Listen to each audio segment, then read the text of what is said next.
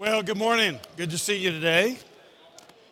You only got so many shopping days till Christmas, so better get it going.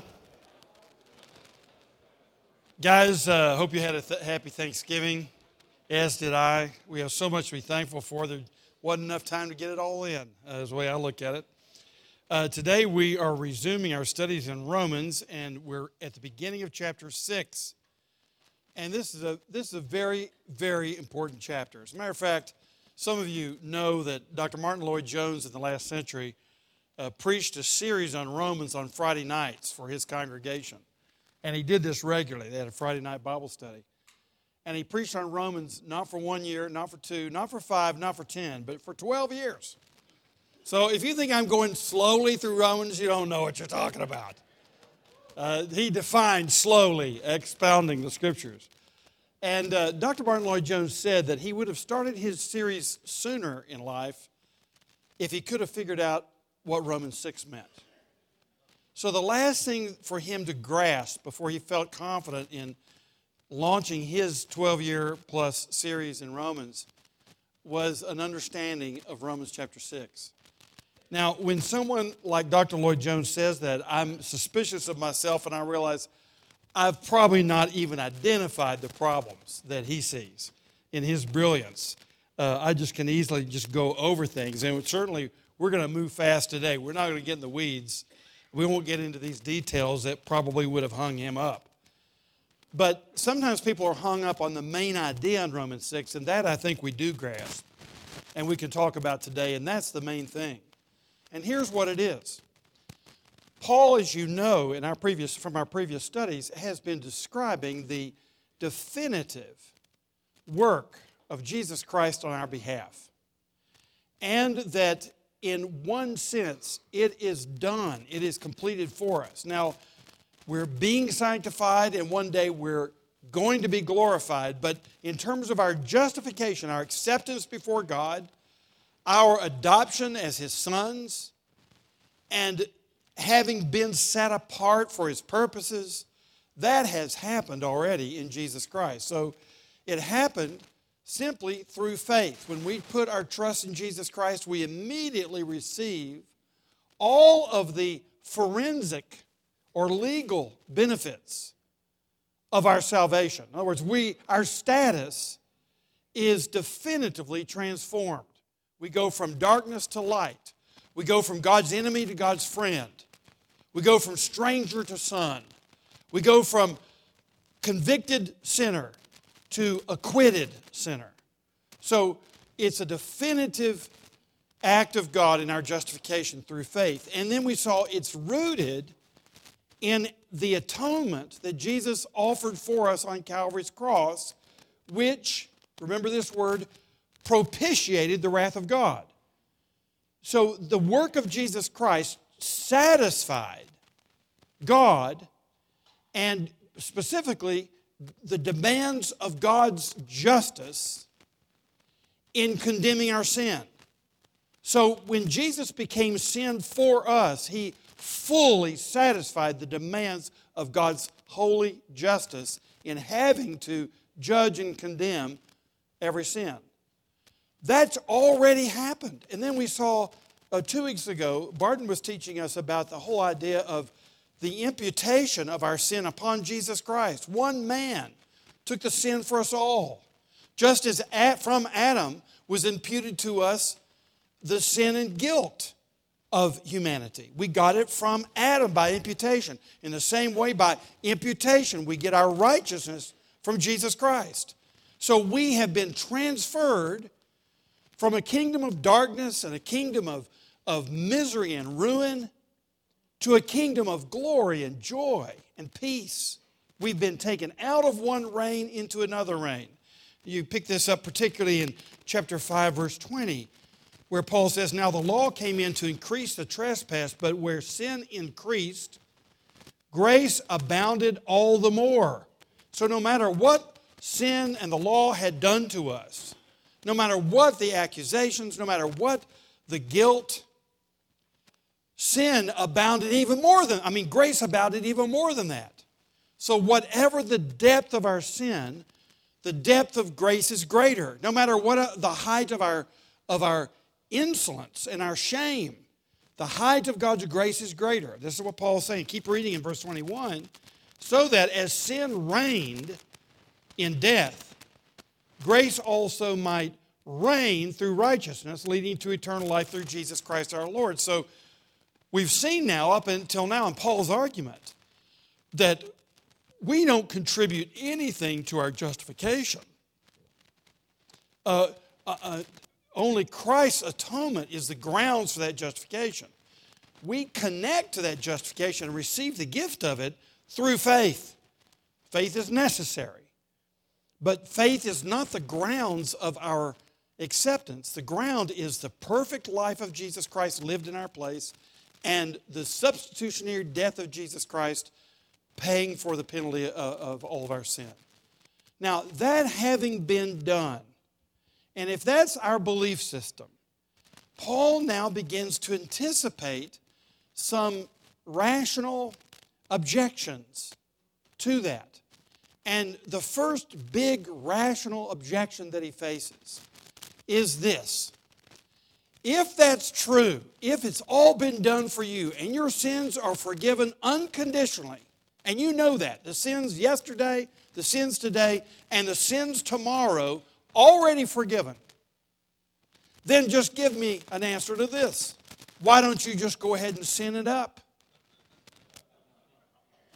You know, it's God's business to forgive. It's your business to sin. We got a good arrangement here. And that's the big objection.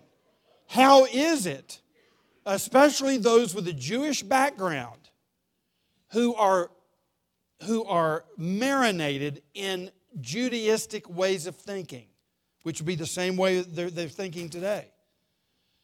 Those who have been thinking a certain way for a long time, they're going, hey, look, this sounds literally too good to be true.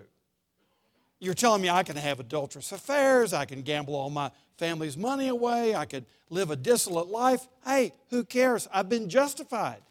Jesus Christ has stood in my place. I'm free.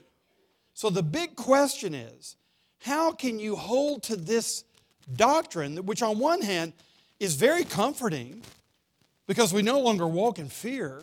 We no longer walk as feeling guilty because we're not guilty. We're innocent. We're declared innocent, even as sinners. That's the beauty and the wonder of the gospel message. But on the other hand, how is this going to have anything to do with a holy life and obeying the law of God and being reverent before Him and having any disciplines in your life? How is that possible to put these two together? Now, Paul is answering that question for us. And in Romans 6, there are two parts to it. It's cut right in half. Verses 1 through 14 we studied today. And here Paul uses the analogy of baptism and union with Christ to explain his argument. Next week we'll look at verses 15 through 23 where Paul uses the analogy of slavery and freedom to describe, by that analogy, to show how this works. But Paul is very eager to show us how this works. And basically what he's going to show us, the big idea here, is that when you become a believer, you not only have a new status, but at the same time you gain a new nature. This is the big idea. So that it's not resting on your laurels that produces your lifestyle. It's actually being changed in your nature that leads to a new lifestyle. And Paul's overriding point here is that no one has one without the other. So it's not a proper question because you're asking the question as though someone could have their legal righteousness and not have a new nature. And Paul's going to show how that's impossible. Because the very same Jesus Christ who dies for you and satisfies the demands of God's justice dies for you and kills the reign and power of sin in your life. Now this leads to other questions he takes up in Romans 7 and 8. So you keep having questions. I mean, you take one doctrinal stand and it raises all kinds of questions. You answer those, and it raises some more questions. And that's the way theology is. It's the way truth is. One thing leads to another. It's supposed to be that way. So, of course, if in your own mind you're wrestling with the gospel, or if you're talking to someone else who's wrestling with it, one question and answer produces another one. That's the way it goes. Because truth is always interconnected.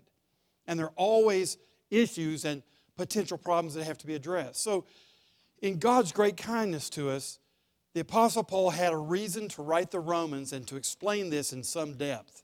And we need it, just as they needed it.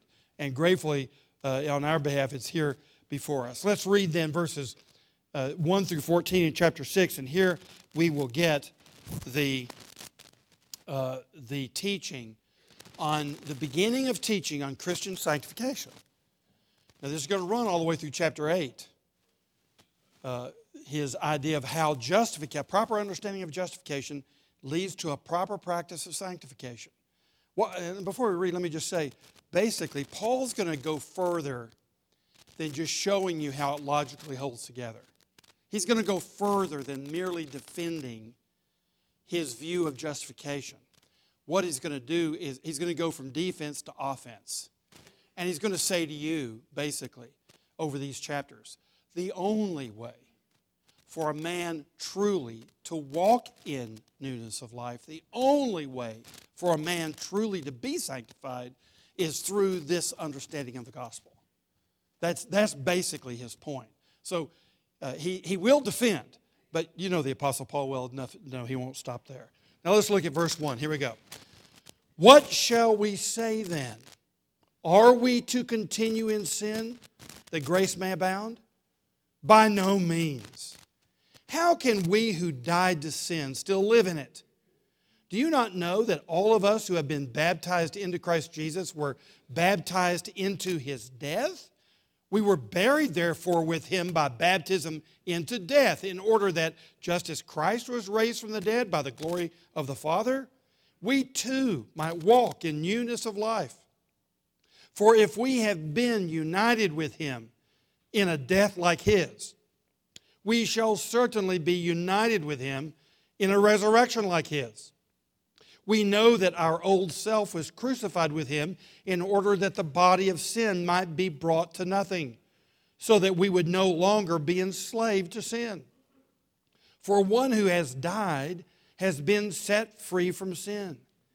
Now, if we have died with Christ, we believe that we will also live with him.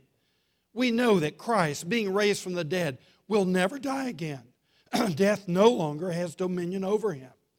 For the death he died to sin, once for all. But the life he lives to God. So you also must consider yourselves dead to sin and alive to God in Christ Jesus. Let not sin, therefore, reign in your mortal body to make you obey its passions. Do not present your members to sin as instruments for unrighteousness, but present yourselves to God as those who have been brought from death to life, and your members to God as instruments for righteousness. For sin will have no dominion over you, since you are not under law, but under grace. First of all, in verses 1 through 2, notice the perversion of grace, which is antinomianism. The perversion of grace, which is antinomianism. Paul here shows some illogical logic. You with me? Some illogical logic. And that illogical logic is to continue in sin. That's the logic of his opponents that he's imagining. And you know, those of you who are teachers, you know, if you've read Stott's book, Between Two Worlds, he says that anytime you're teaching the Bible, you're taking off and you're landing. You're taking off from the first century and you're landing in the 21st century. And the teacher is in both worlds. And the teacher is taking the truths that are revealed in the first century and before. Certainly the Old Testament was earlier than that. But he's asking the questions of the 21st century. And if he's a good teacher, he's anticipating the questions that are in the minds of his hearers. Like Spurgeon used to say when he was preaching, I think I hear someone asking, and then he would give the question.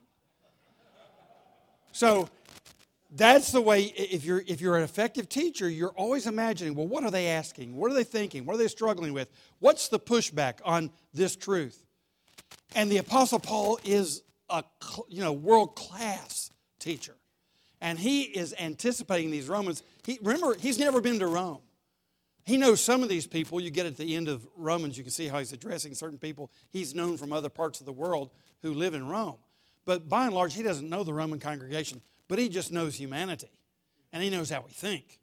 And so he's anticipating that question. He says, I can hear someone say, well, if this is true, if the gospel is as you say, then why don't we just sin all the more, and then we'll experience more forgiveness and grace? Won't that be wonderful? I can enjoy the pleasures of sin, and I can enjoy the freedom of being saved all at the same time. He can hear them thinking that without a sound. He can hear it. And pastors can hear things like that too. And you know why? Because it's going on in their own head. So here's what he's saying.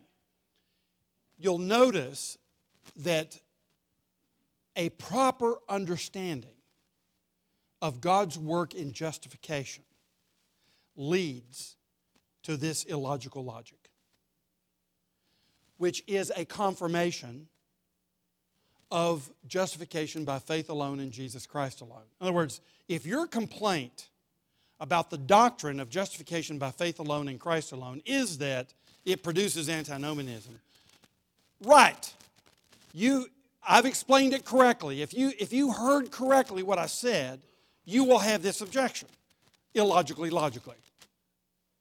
Now, the illogic of it is in the next phrase. The logic of it is, well, it makes sense. You're freed from the punishment of sin, so why wouldn't you want to go ahead and sin some more? That's certainly logical on one ground. It's logical for a man who knows nothing about the new birth. It's logical for a person to ask that who doesn't realize that the work of Christ includes a powerful transformation, not just of your status, but of your nature. But it's illogical if you believe in the new birth. If you know something about union with Christ when we become believers. If you know something about the power of grace in moving you away from sin. Now, if you know that, then it's an illogical question. And that comes up then in Paul's answer. He says, by no means. He says, how can we who died to sin still live in it? This is logical logic. And logical logic is that the work of Christ includes not only a transformation of our status, it includes a transformation of our nature. We've died to sin. Something dramatic has happened in us. You see, justification and the atonement of Christ for our justification has to do with what God does for us. But that's not all that God does. God does some things for us, that is externally to ourselves, but then He does some things in us. And these two are inextricably linked. You cannot separate them. What God has joined together, let no man separate. And many of the heresies and misunderstandings of biblical truth come from men separating what God has joined together. So we've got to keep these things together. Our justification, our forensic righteousness, with our practical righteousness that comes flowing out of a new nature. And so it's not just enough, frankly, in our sanctification that we just continue to look back with gratitude to our justification. Some people think that sanctification flows out of your justification. It doesn't. It's indeed true that when we look at our justification, we have gratitude that moves us in our sanctification. But you wouldn't do that unless you had a new nature. Your sanctification actually flows out of a new nature. And that new nature, we're going to see here, flows out of a bigger idea, which is that we are in union with Jesus Christ. And because we're in union with Him, here he says in verse 2, we died to sin. How can we still live in it? So the big idea is we don't sin or continue in it because we're dead to it. And the reason we're dead to it is because we're in Jesus Christ. Now, this preacher can hear you thinking too. And I hear you thinking. You're saying, if I'm dead to sin, now why did I just yell at my wife last night? You don't get this. If I'm dead to sin, why did I look at pornography last week? You're telling me I'm dead to sin and then this stuff keeps going on? We'll get to that. Glad you asked the question. Hang in there. But he's saying that something about sin has changed dramatically in your experience, not just in your status. And we're going to see what that is. Now, move with me to verses 3 through 10. And Paul, having made this strong adversative, and having said that something definitively has happened to us, and even Stott puts it this way, if you read his commentary, he says, grace does more than justify, it also sanctifies.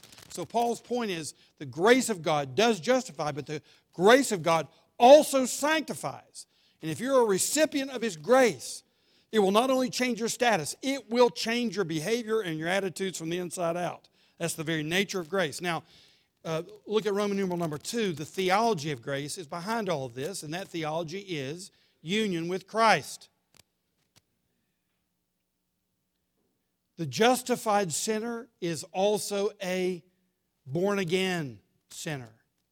The justified sinner is also a baptized sinner. What does that mean, baptized? Well, of course, when we see the word baptized, we think commonly of water baptism. We have some different views represented in this room about how you do it, who gets baptized, and all the rest.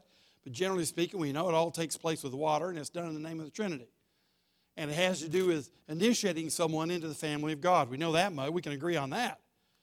And Paul here is referring to it knowing that the Roman Christians do baptize each other. They have been baptized, but now he's appealing to something beyond just the water. He's appealing to the meaning behind the water. What does it mean to be baptized? What does that sacrament or that ordinance represent? And what Paul's going to show here is that it represents being brought into union with the Lord Jesus Christ. Let me give you an example of this word baptism. Keep your finger in Romans 6 and turn over to 1 Corinthians 10. And here you'll see a strange reference to this idea of baptism. When Paul says here, look at verse 1, I want you to know, brothers, that our fathers were all under the cloud and all passed through the sea. He's talking about the Exodus, of course.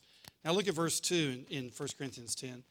And all were baptized into Moses in the cloud and in the sea. Baptized into Moses? What in the world? Well, that's just my point.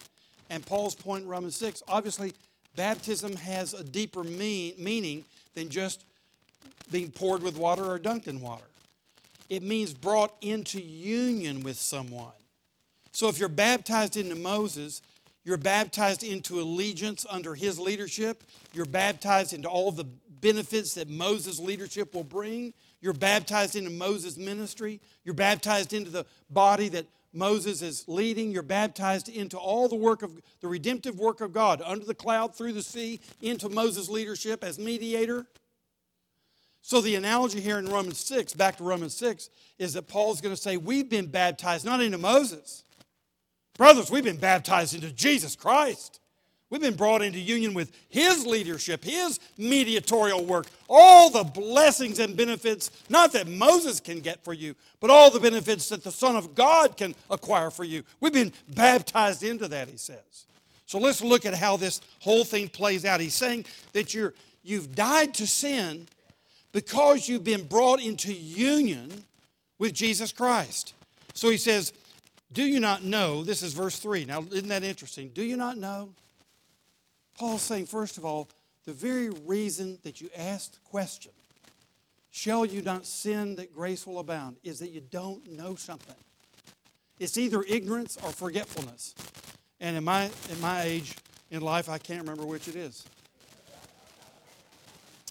But it's one or the other, I know that. So he says, do you not know? Do you not know that all of us who have been baptized into Christ, in other words, we were baptized into Christ. So we are brought into union with Him, and we enjoy the benefits that come from being brought into union with Jesus Christ. Now, in our salvation, the most fundamental principle, the beginning of everything, the head of the stream, the source of the fountain, is union with Christ. Your new birth flows out of union with Christ. Why are you born again?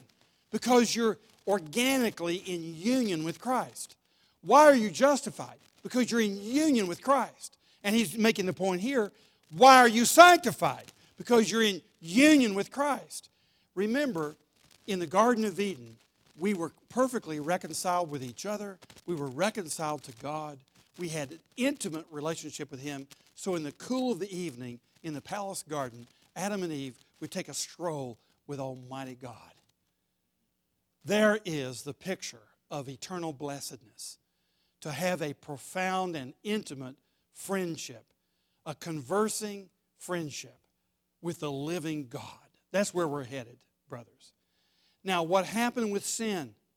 When Adam and Eve sinned, they're dismissed from the garden. And the seraph guard the garden. You can't get back in as a sinner. So now we're exiled from the garden.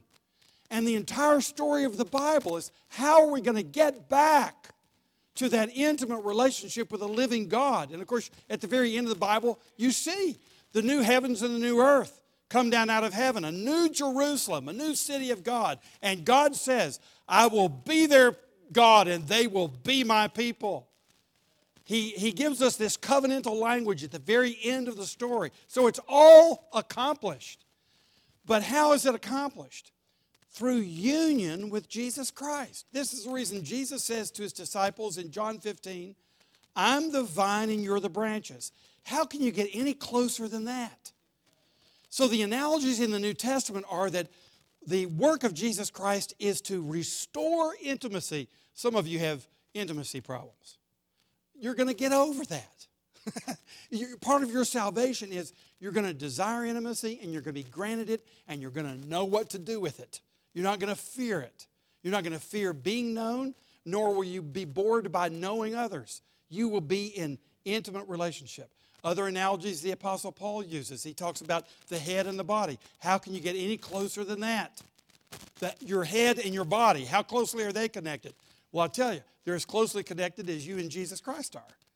And then he talks about the bride and the groom, in loving intercourse and in marriage and in loving intimacy. He uses that analogy. How can you get any closer to another human being?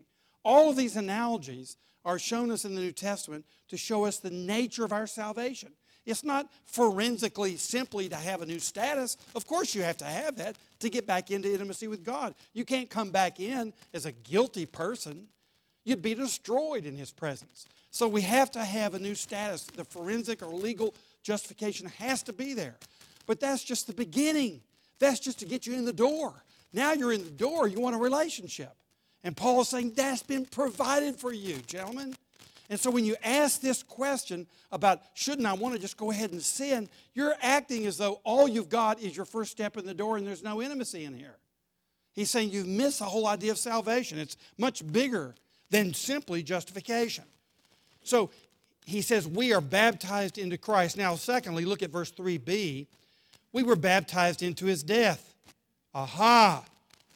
So if we're brought into union with Jesus Christ personally, and we're going to be organically connected to Him, Paul now is making his big point.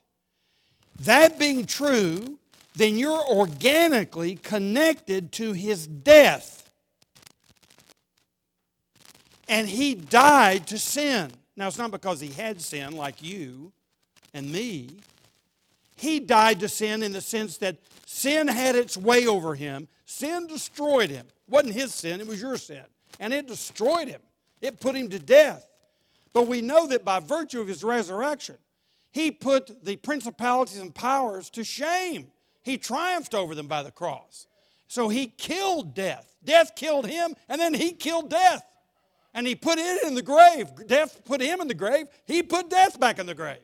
And so what he's saying is, if you're brought into union with Jesus Christ, realize what He did to sin and death. He destroyed it.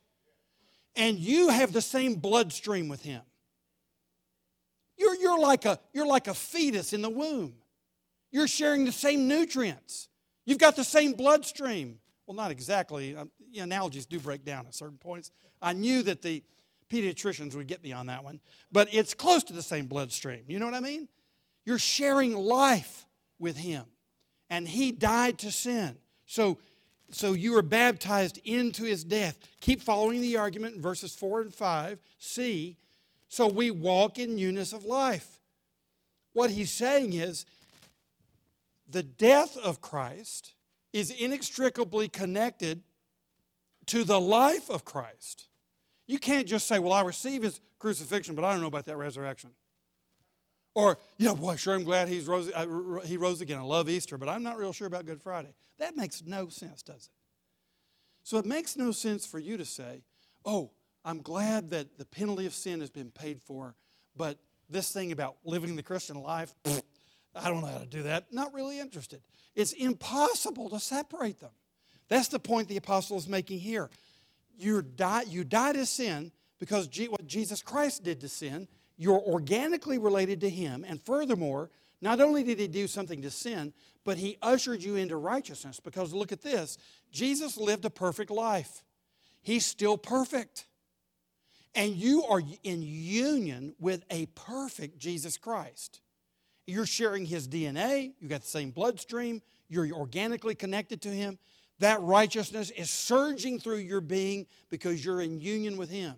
You cannot separate what he did to sin from what he does to introducing you to the righteous life.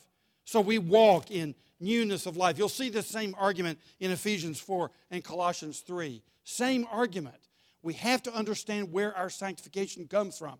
It comes from a living, organic relationship in connection, in baptized union with Jesus Christ. We look to him and his strength surging through us. We're dependent upon him. Yes, we're doing the works, but we're depending upon him. It's his life. Our umbilical cord is always connected to him. We're getting life from him.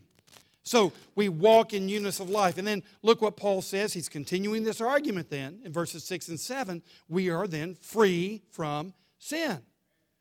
We know that our old self was crucified. Now, what does he mean by old self?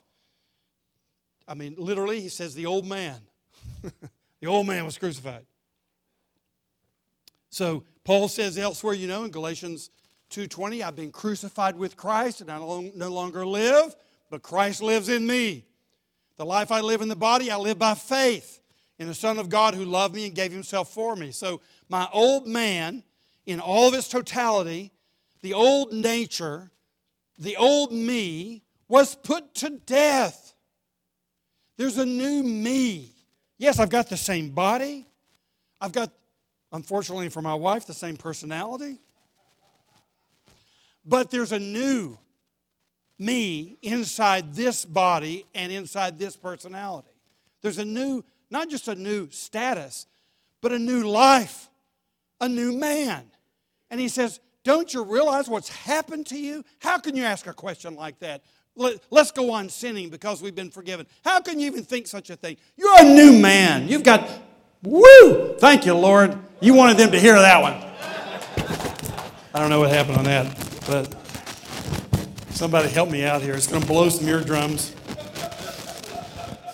And I've learned a long time ago that ameners have to have their eardrums. All right.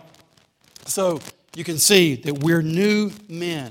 We're free from sin because the old man is crucified. And look at this phrase, so that the body of sin might be brought to nothing. What is this body of sin? If you read Stott, he'll show you different theories.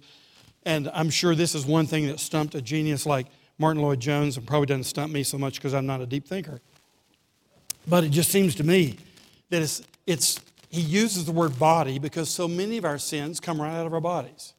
Our hands, our feet, our tongues, our brains, other organs, all kinds of things in our bodies, okay?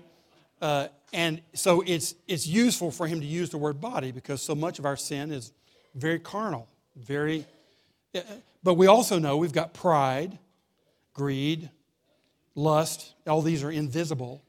that's part of the body too, the body of sin. So it's really the whole corporate structure of our sin nature. And he's saying it's brought to nothing. Now, once again, you're sitting here saying, then why am I struggling so much? And you get into Romans 7, and of course you're quite aware there's a huge struggle for a Christian man.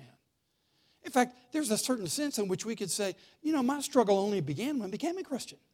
Shoot, I didn't have a struggle before that. I was enjoying life, There was a simple principle. Do what you can do when you can do it, if it doesn't cost you anything, Just whatever you can get by with and enjoy, go have at it, So life had a simpler approach before I became a Christian. When I was on the road to hell, things seemed to be so simple. Yeah, it was just you're right straight to hell. That's it. Just enjoy your way on the way to hell because you're going soon, and so just grab for all the gusto you can. It was a little bit, there wasn't nearly the struggle. Now, you would have a struggle, of course. I don't mean to make light of the struggle of the secular man, because the struggle you've got is you can't think. If you start thinking, you're going to be in trouble. Because if you really start thinking and you don't have Christ, you really are thinking, you're going to end up where most of the existentialists of the last century did, and that's dead from suicide. I mean, life doesn't mean anything. Life leads to despair. So I don't mean to make light of that. I'm just simply saying, you know what I'm saying, that the struggle really begins on another level when you become a believer. So why does he say then this body of sin might be brought to nothing? Here's the argument he's going to make, and he brings it to grand conclusion at the end of this section, that you're brought from a reign of darkness, a rule, a dominion of sin, where you were enslaved. You thought you were so cool. You thought you were doing what you want to do. You thought you were promoting your self-interest. You were deluded. You were deceived. You were only leading to your destruction.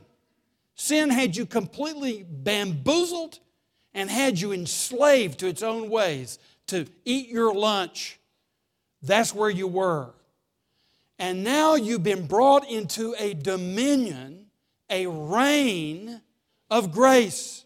You're set free from the inevitability of destruction and sin and darkness. You're brought now into light where you can see. You can make real choices.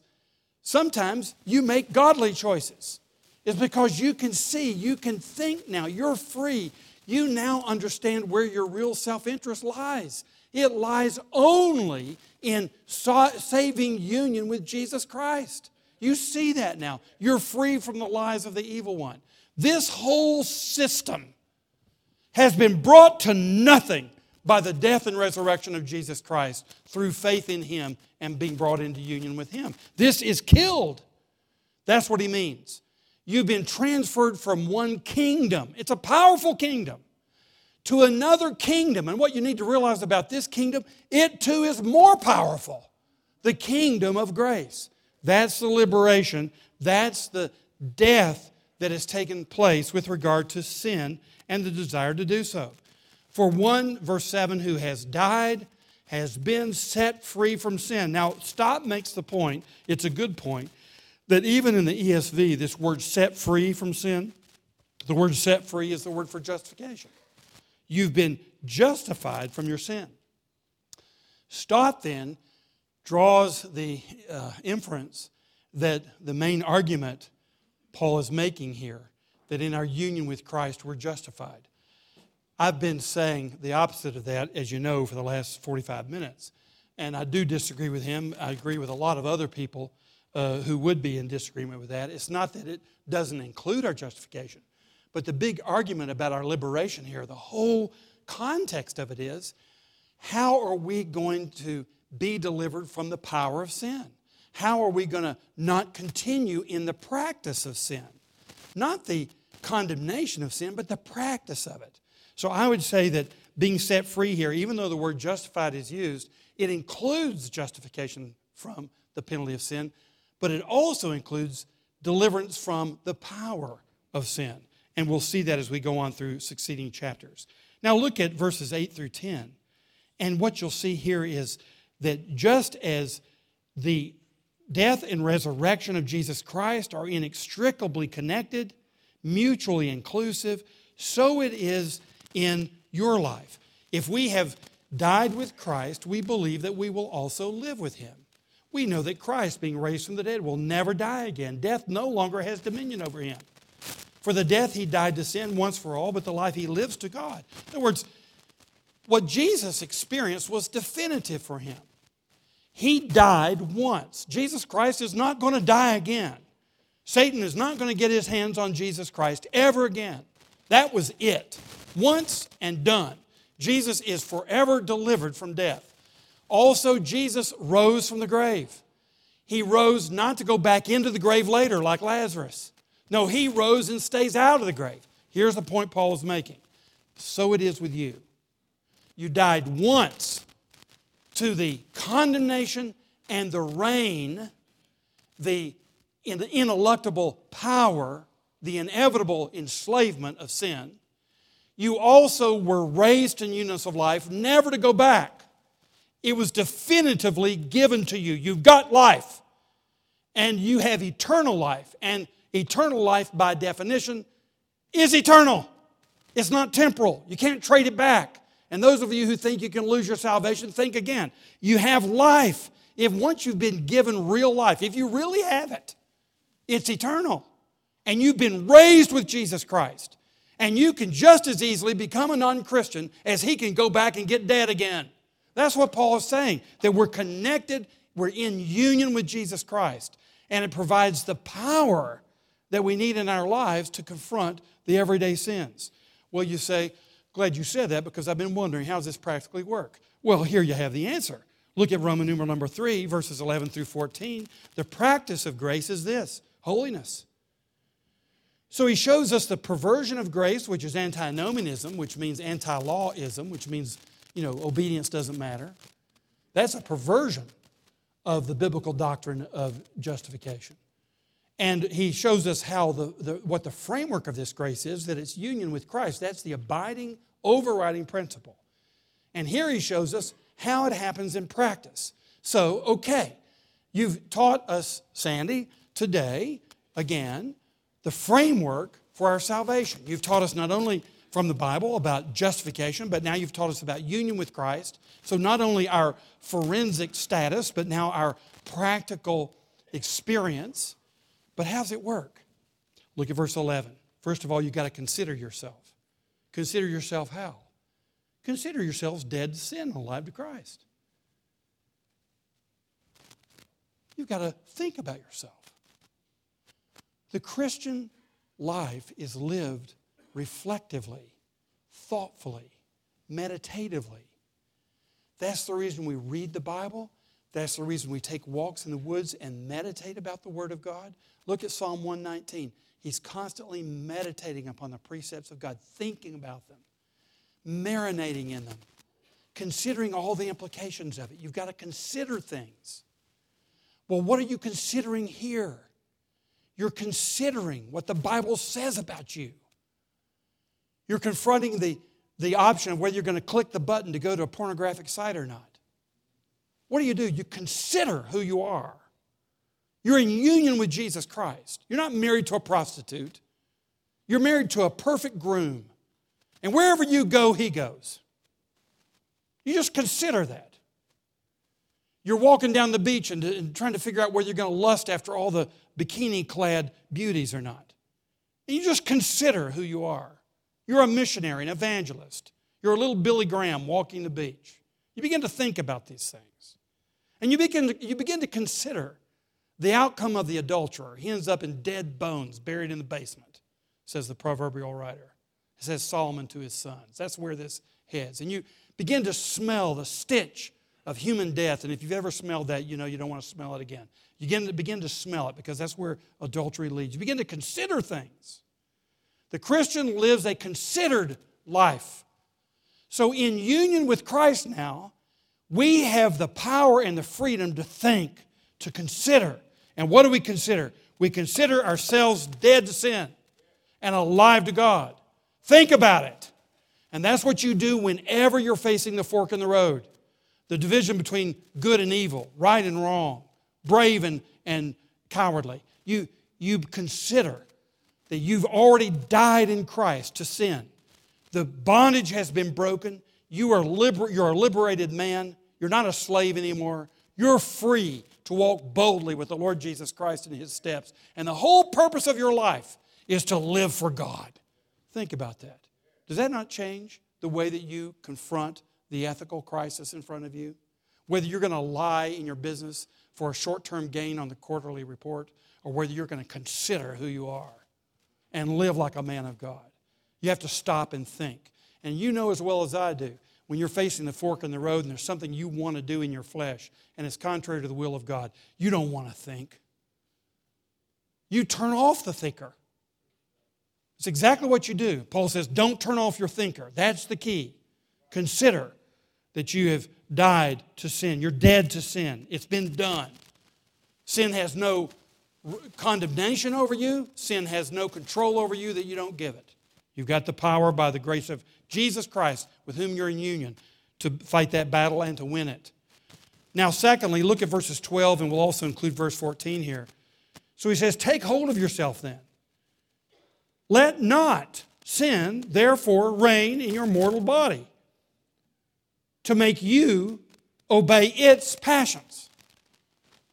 How perverse that you would go back to your old slave master who has abused you, who's wanted to destroy you, and you ask him for orders.